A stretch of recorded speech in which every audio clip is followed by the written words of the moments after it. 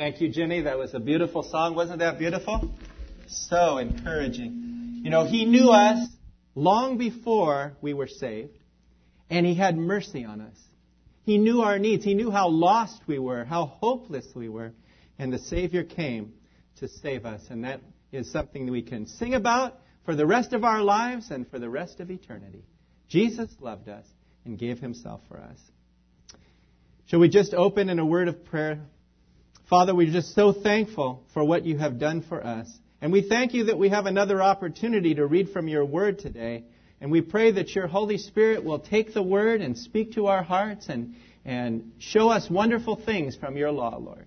And we pray that we can take home a portion, a blessing that we can all be encouraged by. And we just pray, Lord, that You would teach us and speak to us by the Holy Spirit. And we just pray now that You'll hide me behind the cross, that the words that are spoken will be Your words, Lord, and that will touch hearts as only You can, Lord. And so we commit this time to You and thank You in Jesus' name. Amen. You know, we can be assured of two things in life. One is that when what God considers valuable and desirable, the world will consider it undesirable. That is a given thing. And that which God considers valuable, the world will consider the opposite. So we know that's true. And that's why God has given us His Word, because down through the centuries, down through the tests of time, He's given us these principles, the Word of God, that is always there for us. It never fails, because Jesus never fails. His Word never fails us. And we have so much to be encouraged upon. We can count on it. You know, we don't have to say, well, I've got to get the new edition because there's new truths in the new edition that's not in the old edition. No, we have different versions, yes, but it's the same Word of God. It was God-breathed. It was given by the Holy Spirit. And that's why it will always stay the same. Jesus said, heaven and earth shall pass away, but my word shall never pass away. We can count on it. He is faithful. The title of our message today is What God Considers Precious. You know, precious is not a word that you hear in normal everyday conversation very often at all today. The only time you hear it is among God's people, because our Lord is very precious to us, and we have so many things that are precious to us. The dictionary defines precious as of a great price or value, costly, of great desirability, held in high esteem, beloved, dear. You know, sometimes you do hear things called precious metals, like you have gold, you have silver, you have platinum, which is even more costly than any of the others. And you have all these different precious metals. And sometimes we consider our loved ones, our husbands, wives, our children, our family members, our close friends as precious to us. We love them so much we call them precious ones.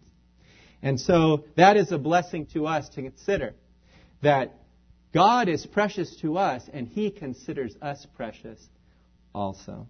You know, I really like that MasterCard ad. You see it on TV quite a bit. And they'll have a commercial and they'll talk about all these things and how much they cost. This thing, it costs $55, and this thing costs $74. The other thing, it costs $105. And then it mentions one last thing and it says, priceless.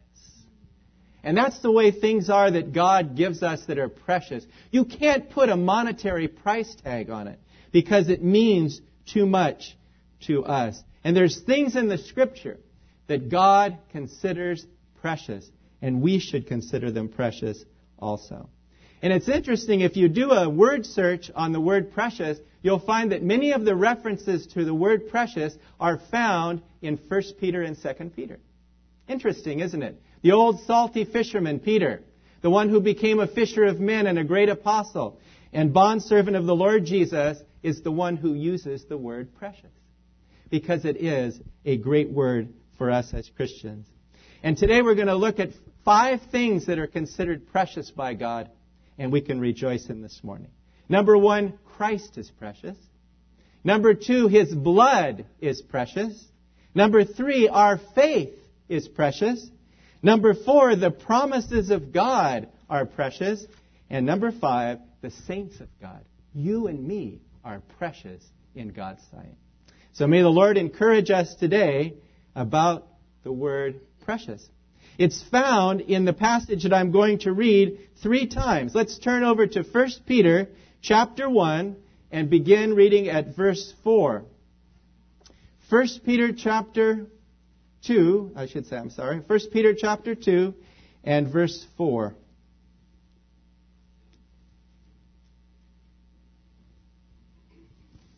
Here Peter writing to the saints that were distributed abroad, mostly the Jewish brothers and sisters, spread out, as it says in chapter 1, in Pontus, Galatia, Cappadocia, Asia, and Bithynia, elect according to the foreknowledge of God the Father, in sanctification of the Spirit, for obedience and sprinkling of the blood of Jesus Christ. And now in chapter 2, verse 4, he says, coming to him as to a living stone, rejected indeed by men, but chosen by God and precious. You also, as living stones, are being built up a spiritual house, a holy priesthood, to offer up spiritual sacrifices acceptable to God through Jesus Christ. Therefore it is also contained in the Scripture, behold, I lay in Zion a chief cornerstone, elect, precious, and he who believes on him will by no means be put to shame. Therefore, to you who believe he is precious, but to those who are disobedient, the stone which the builders rejected has become the chief cornerstone, and a stone of a stumbling, and a rock of offense. They stumble, being disobedient to the word, to which they also were appointed. May God bless the reading of his word today. Jesus Christ is precious. He's precious to the Father. He's precious to us and everyone who knows Jesus Christ as personal Lord and Savior. He is precious. He's the chief cornerstone. You know, when you go to buy a house, you better be sure that you have a good foundation. I was just talking to a man today, and I had talked to him several months ago, and he called back again the other day because he became delinquent on his mortgage. And he was telling me the story about he bought this house up in Benicia. And this house has foundation problems, structural problems. And now nobody wants to buy it. They have a lawsuit going with the builder, and it's a big mess, all because they didn't do the job properly. They didn't lay the foundation properly. And if you have the greatest life in this world, all the money, all the power, success, everything you could possibly want, but you don't have Christ, you don't have the foundation. You don't have eternal life. You will not make it. And that's why the Lord says here that Jesus Christ is the chief cornerstone. And He is precious to us because we build our life on Him. The Scripture says, on Christ, the solid rock I stand. All other ground is sinking sand. And that's why the Father testified of the Son when He was baptized, coming up from the waters of baptism. He said, this is my beloved Son, in whom I am well pleased. Yes, the Father found all His delight in the Son, and He is the great cornerstone, the chief cornerstone. And you know, if you have Jesus Christ as the chief cornerstone of your life, nothing will faze you, nothing will raise you, and nothing will daze you when you have Jesus in your heart. Isn't that true? I mean, we may get bumps and bruises and scrapes, and we may go through some hard times and difficulties and things like that. But the Lord is with us, and He is going to see us through. He's the chief cornerstone. You know, this world is full of pain, full of uncertainty, and full of fear. But when we have the Lord, He's always near. He's always there. And we can count on the Lord. And it's interesting that Peter's other name in Scripture is Cephas, which means a stone. He was the little stone, and Jesus Christ is the massive rock.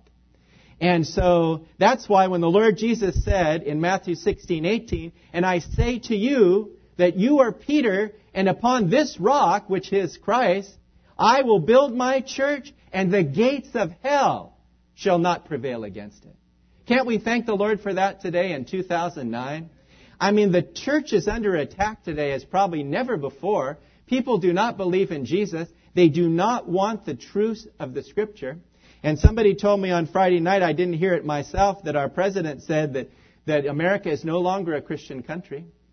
that we're just a collaboration of all different religions and peoples all under one umbrella. Wrong! As long as we're alive and believe in Christ, and He is our cornerstone, He is our life, let's never give up the fact. Because this country was founded on the Word of God, and we have to keep it that way. We have to pray for our nation, really, daily, and our president and all the leaders, because we are in troubled times, and the devil is attacking the nation. And we have to stand firm for the Lord Jesus Christ. Yes, He's precious to us.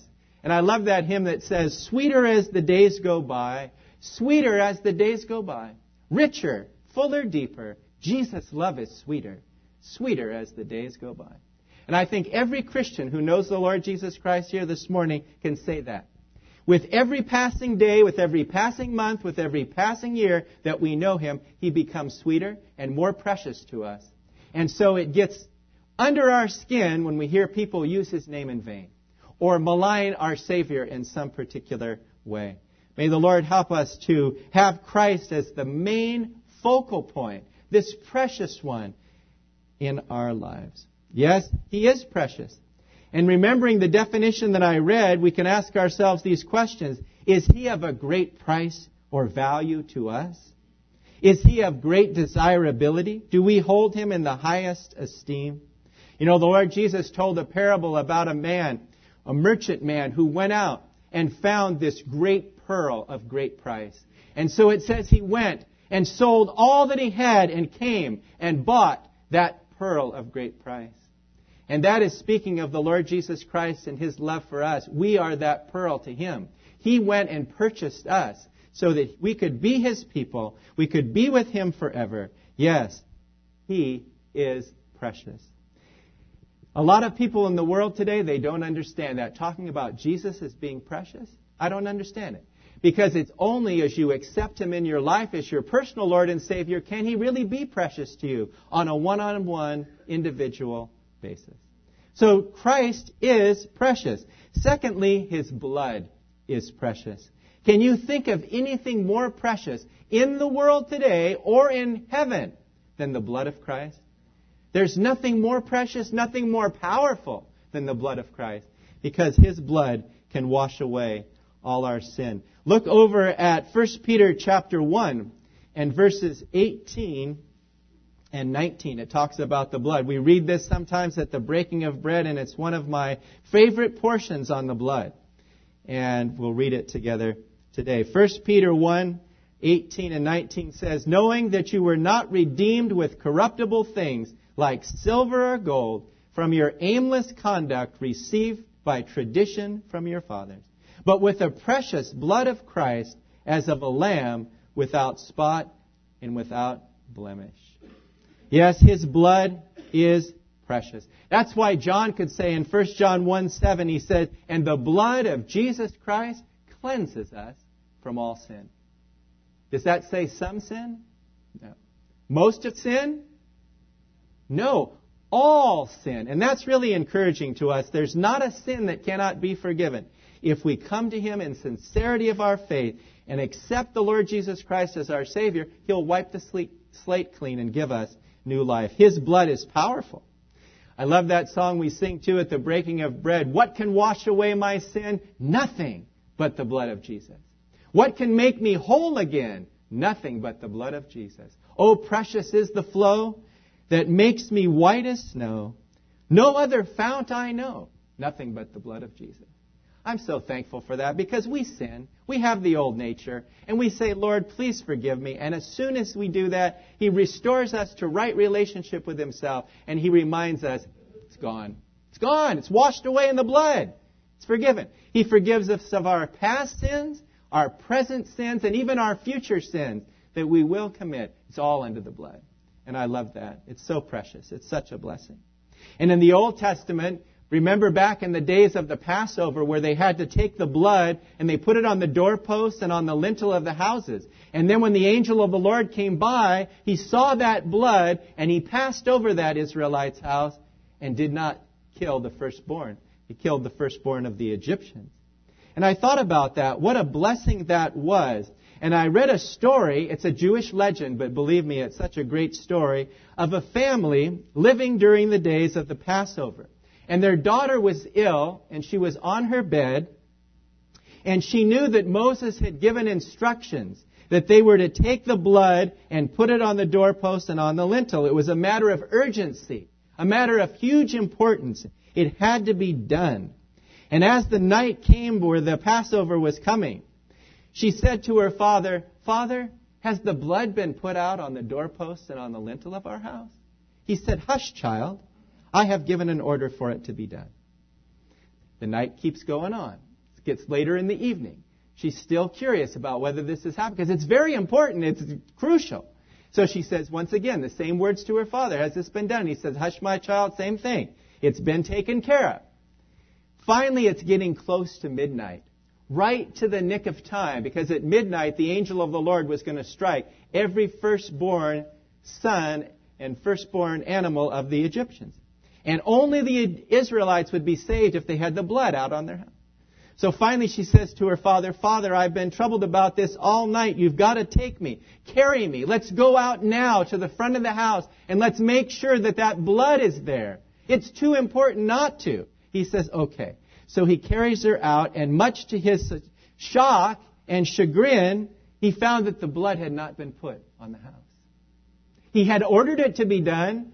He had asked the servant to do it, but it wasn't done. So he hurried back into the house, got the hyssop brush, and poured the blood on the doorposts and on the lintel, and they were all saved. Saved at the nick of time, at the last minute. So many people today think, "Oh, I've got plenty of time. I'm so young." And you know, I consider myself very young. I'm going to have my 52nd birthday this week, but I consider myself very young. We're all very young here. But really, when you think about it, the time clock is running, and none of us are guaranteed tomorrow. We don't know when the time of our death may come or when the rapture may come. And I really like this little girl in this story of this Jewish legend because she didn't want to take it for granted that the blood was there. Nobody should take it for granted. You may think, "Oh, I grew up in the church. I grew up in a Christian country. I know all about Jesus." But do you have him in your heart? Have you accepted him into your life? Do you believe that he died for you and rose again? Have you taken him as your personal Lord and Savior? That little girl was really concerned, and we should be concerned today that we don't walk out those doors unless Jesus is in our hearts. That is so crucial and important. It's not too late. You can do it today. His blood is precious. His blood will wash away all your sin. You may think, "Well, I've done some pretty bad sins." You don't know what I've done. God does. And he says, "I forgive you. I forget it.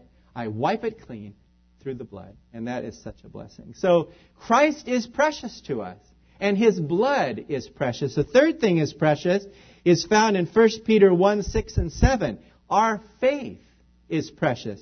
Notice what Peter says about our faith here in 1 Peter 1, 6 and 7. He says, "In this you greatly rejoice, though now for a little while, if need be, you have been grieved by various trials, knowing that the genuineness of your faith," and listen to this, "being much more precious than gold that perishes, though it is tested by fire, may be found to praise, honor, and glory at the revelation of Jesus Christ." Our faith is precious. It really is. God looks down upon earth and he sees here in San Ramon today those believers that believe in the Lord Jesus Christ, and he says, "That's precious faith." Because we can't see the Lord. Notice what he said in verse 8 in that chapter. He says, "Whom having not seen, you love. Though you do not see him, yet believing, you rejoice with joy inexpressible and full of glory, receiving the end of your faith, the salvation of your soul." You know, I could ask you this question, and I know I'd get 100% answer on it. How many have seen Jesus with your eyes, your natural eyes? None. But how many have seen him with the eyes of your heart? Hopefully everybody here has done that. And it's precious faith, and the Lord looks down. One of the scriptures that's really amazing in the New Testament, in the Gospels, it says, "When the Son of Man returns to earth, will he find faith on earth?" Wow, I don't know. You go to San Francisco, you go over to Europe, you go to South America. Will he find faith?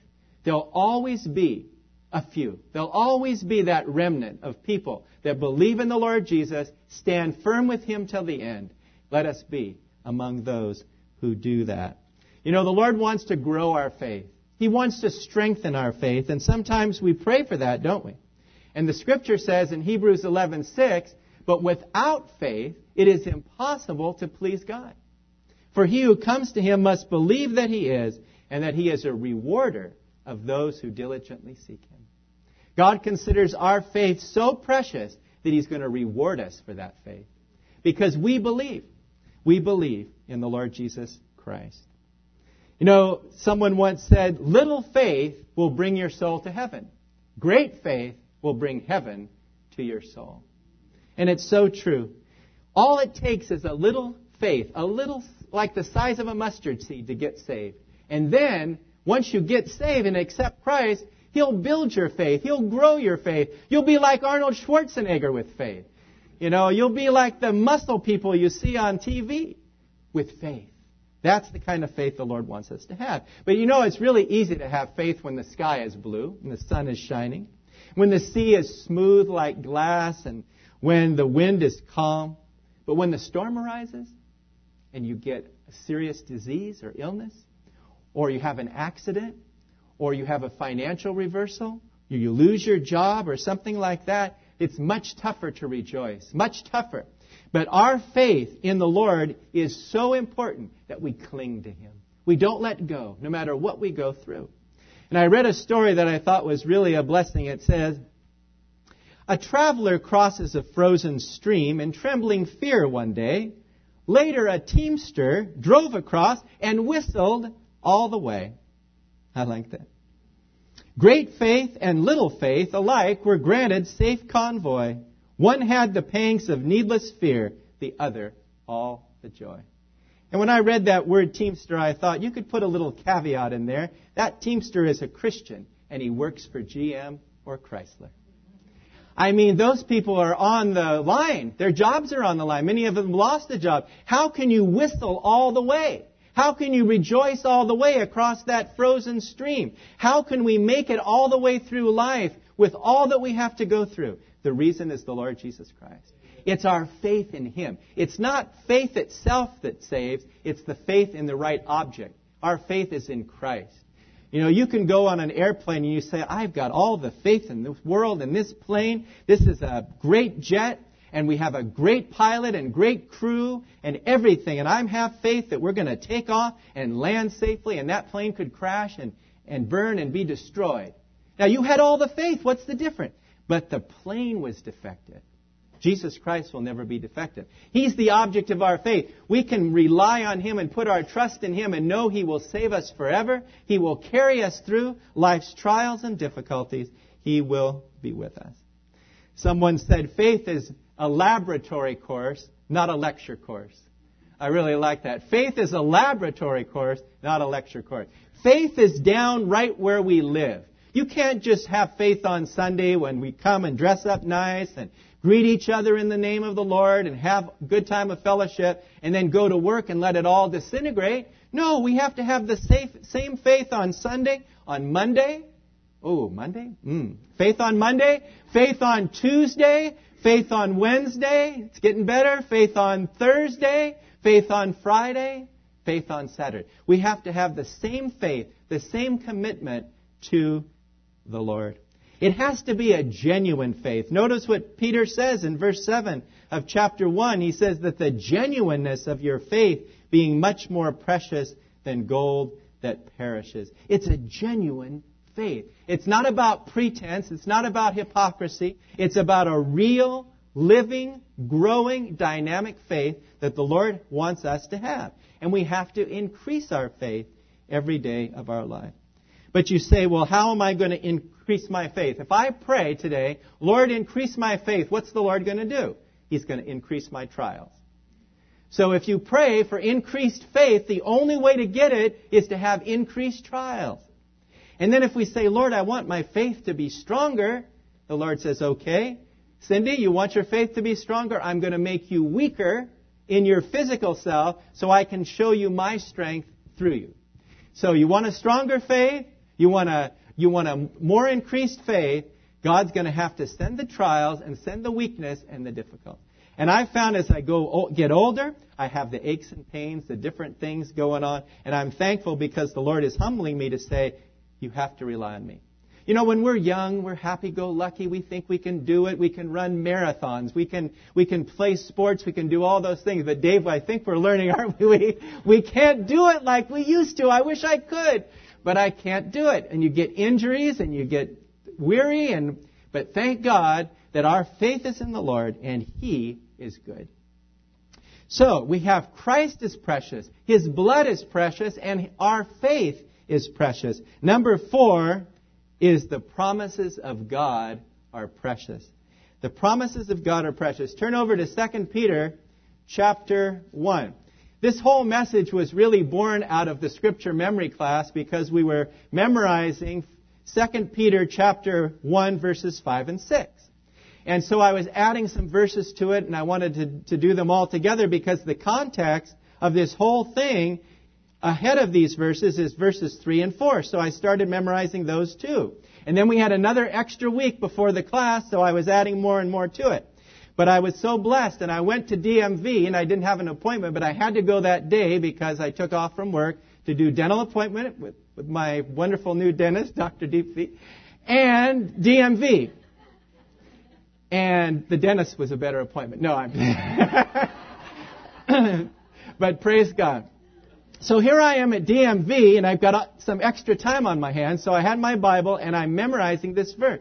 And I keep going. And then I had to go in for Kaiser for my eye the following Sunday after that, after church. And so I went in. Again, I was working on this message. And this word precious just kept coming to me, and I was so blessed by it. And it says here in 2 Peter 1, 3 and 4, as His divine power has given to us all things that pertain to life and godliness, through the knowledge of Him who called us by glory and virtue, by which have been given to us exceedingly great and precious promises, that through these you may be partakers of His divine nature, having escaped the corruption that is in the world through lust. You know, God gives us His Word. He gives us commandments to obey, and we obey them, and we're blessed. He gives us principles to live by. We read them, we study them, meditate on them, we put them into practice in our life. And the other thing that He gives that is so incredible is He gives us promises. And we all know that when God gives a promise, He sticks by it. He sticks to it. Sometimes in life we may make a promise and we may break our promise. Or somebody else may make a promise to us and they break the promise. God does not break His promises. He keeps them. And He's got a lot of promises to keep. And He's done it perfectly thus far, and He will continue to keep His promises. Yes, we notice here that Peter does not just say promises, but he says great promises. And he doesn't just say great promises, but he says exceedingly great promises. And he doesn't just say that, but he says exceedingly great and precious promises. That is incredible to me. You know, you can take a verse of Scripture that has a promise in it, and you can claim it for your life and pray over it and get such encouragement to keep going, to keep battling, to keep enduring. And it's so beautiful. God's promises are meant to show His love for us and His power for us in our lives. And we thank the Lord for that. And there are precious promises throughout the Word of God. I read a story that happened in 1979 to a lady by the name of Verna Bowman. And she gave birth to her fourth son named Jeff. Now, we have several Jeffs in our assembly, although he spelled his name Geoff, Jeff. Little baby Jeff was born, and as soon as he was born, the doctors discovered that his kidneys were defective. You can imagine coming in and telling this mother and the father and the family, little Jeff's kidneys are defective. You know, when that happens, it's sometimes fatal. But they rushed him off to Children's Hospital in Philadelphia, and while the mother was there in the hospital, she was still in the hospital while they whisked away the little boy, little Jeff, little baby Jeff. She prayed, and while she prayed, the Lord burdened her heart and gave her John chapter 11, verse 4. And this was her promise that she claimed. This sickness is not unto death, but for the glory of God. She wrote down those words. Later, her husband called from the other hospital in Philadelphia to report on the condition of the little baby. And she said, well, it's too early to tell whether he's going to make it or not. But she said to her husband, God gave me a promise. He's going to make it. He's going to live. He's going to survive. I believe it. And he said the same words. I believe it too. I believe it's going to happen. So, after 3 months of treatment and dialysis, his kidneys began to function, and this little baby started to become a child and grow up. And Verna was so thrilled and so happy that God had answered this prayer and helped her little son to do much better, that she started to take other promises that God gave and wrote those down too. So now she's got a nice little list here of all the promises of God that God had given her and that he had fulfilled to her. Well, then at the age of 13, Jeff started to have some further trouble, and the doctor said he needs to have a kidney transplant at the age of 13. And Verna herself decided to donate the kidney. The mother donated one of her kidneys to let her son live. And it's such a blessing that he was able to grow up and live a normal life, this little baby Jeff. And so then his mother and his sister were talking about how God had been so faithful, and they had had so many promises that over these months and years during his illness that they had seen God work in such a tremendous way. They decided to make a quilt. And they made it in such a beautiful coloring, and they put all these verses on it, starting with John 11:4 and all the other verses that they had seen worked out in their life. And they took the quilt and they hung it up in their house.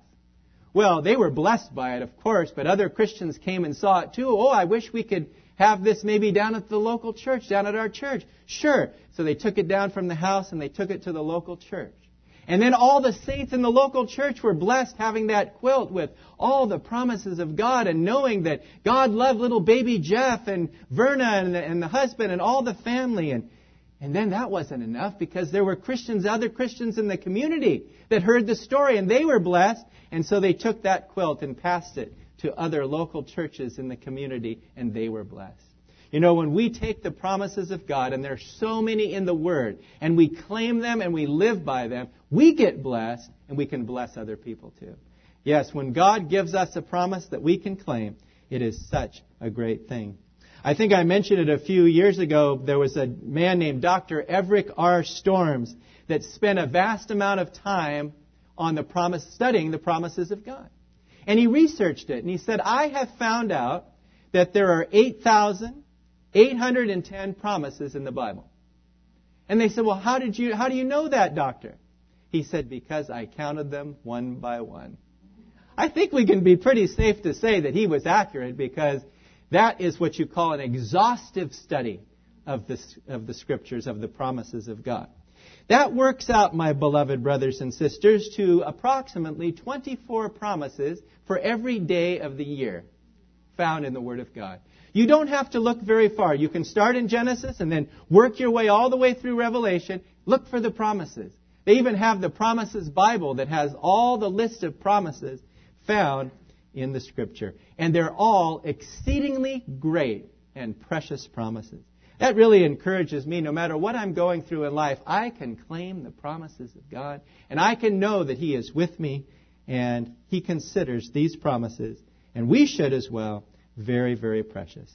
And then finally, the fifth point today is the saints of God are precious to Him. Turn over to 1 Peter chapter 3. 1 Peter chapter 3 and verse 3.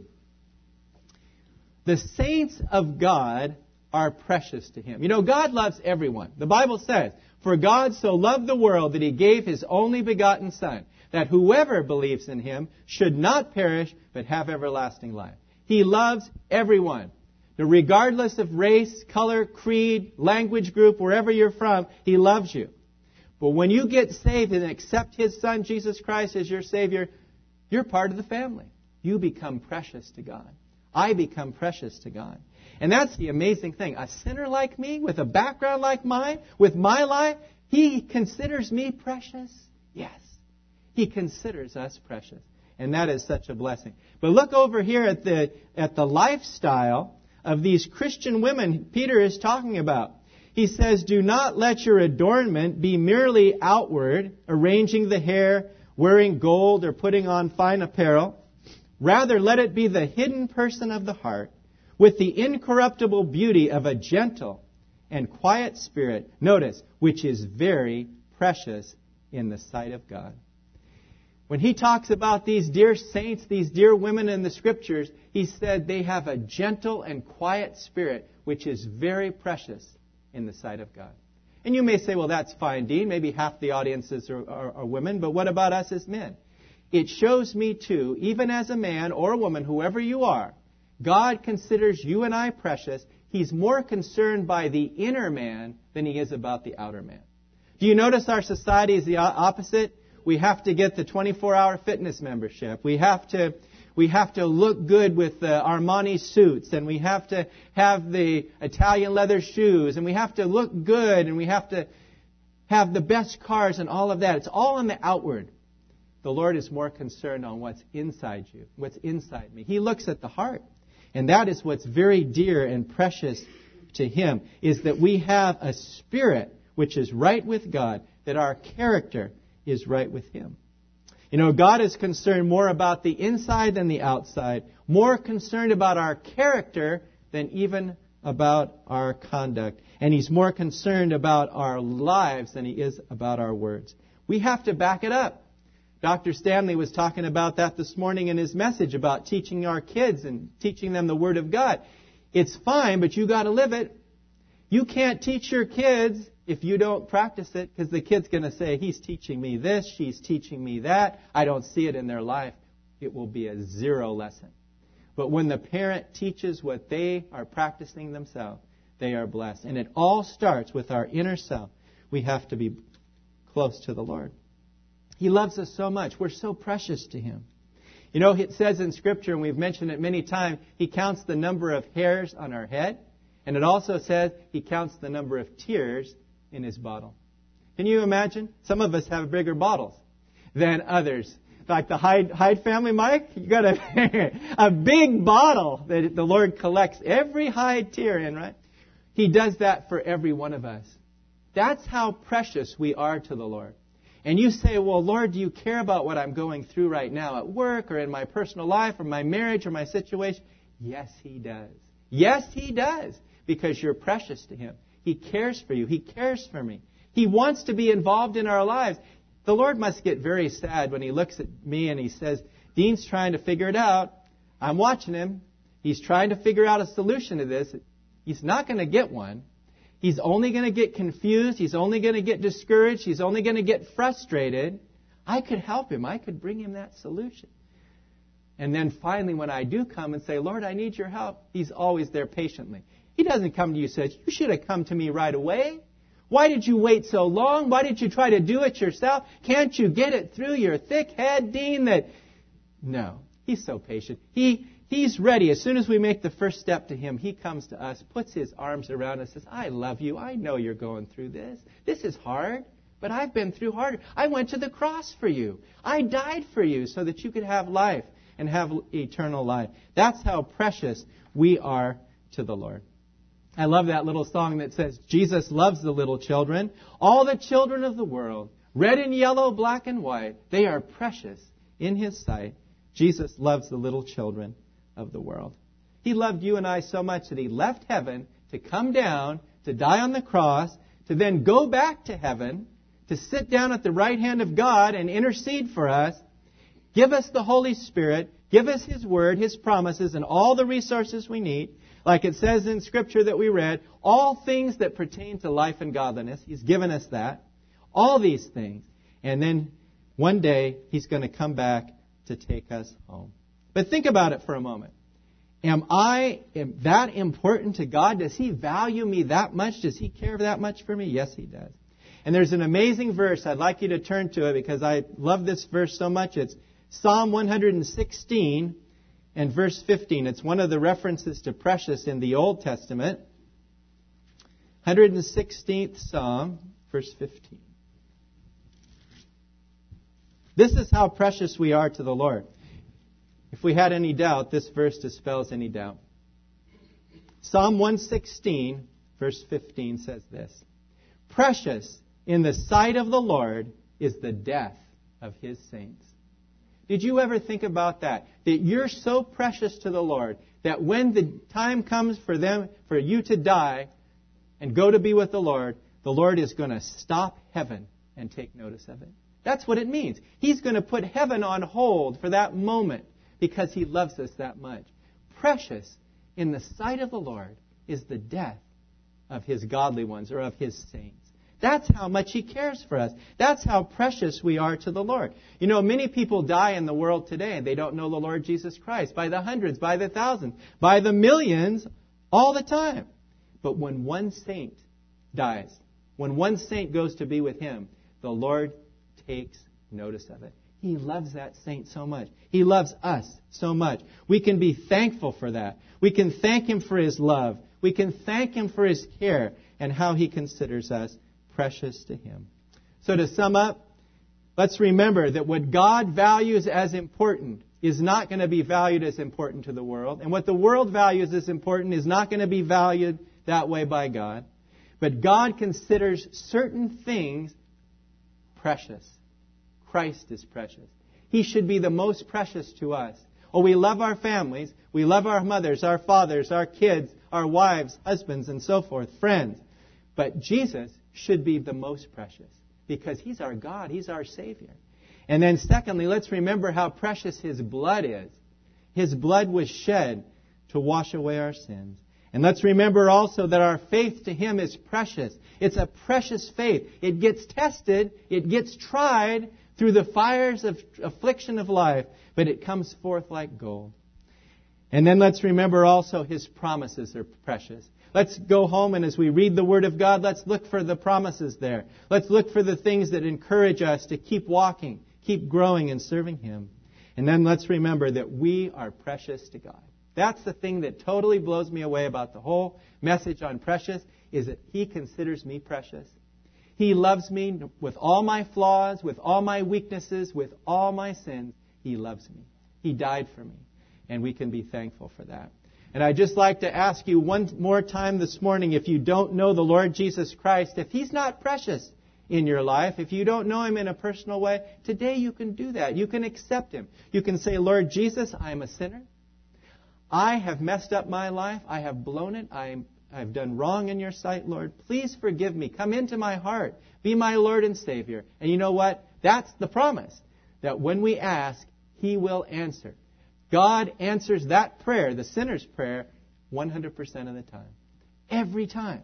And when we pray and ask Christ into our life, he'll come in right now. He'll not say, well, let's do a probationary period. Let's see if you're really serious, and then maybe I'll come into your life and be your Savior. No, he says, come as you are. Come right now. Like Billy Graham, he invites them to come from the very top of this Coliseum and come down and get saved.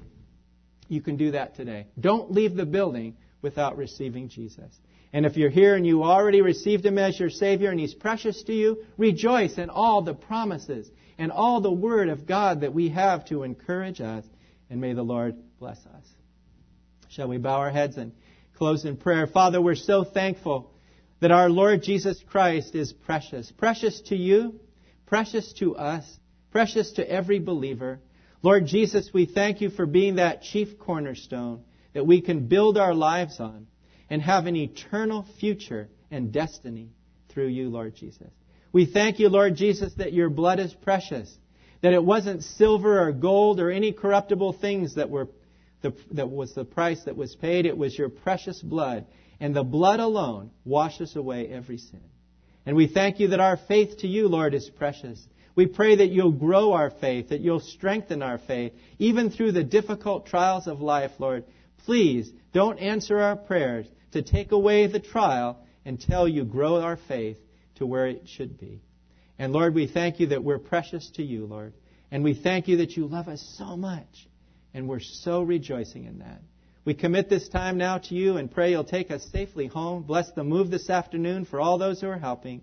And we thank you in Jesus' name. Amen.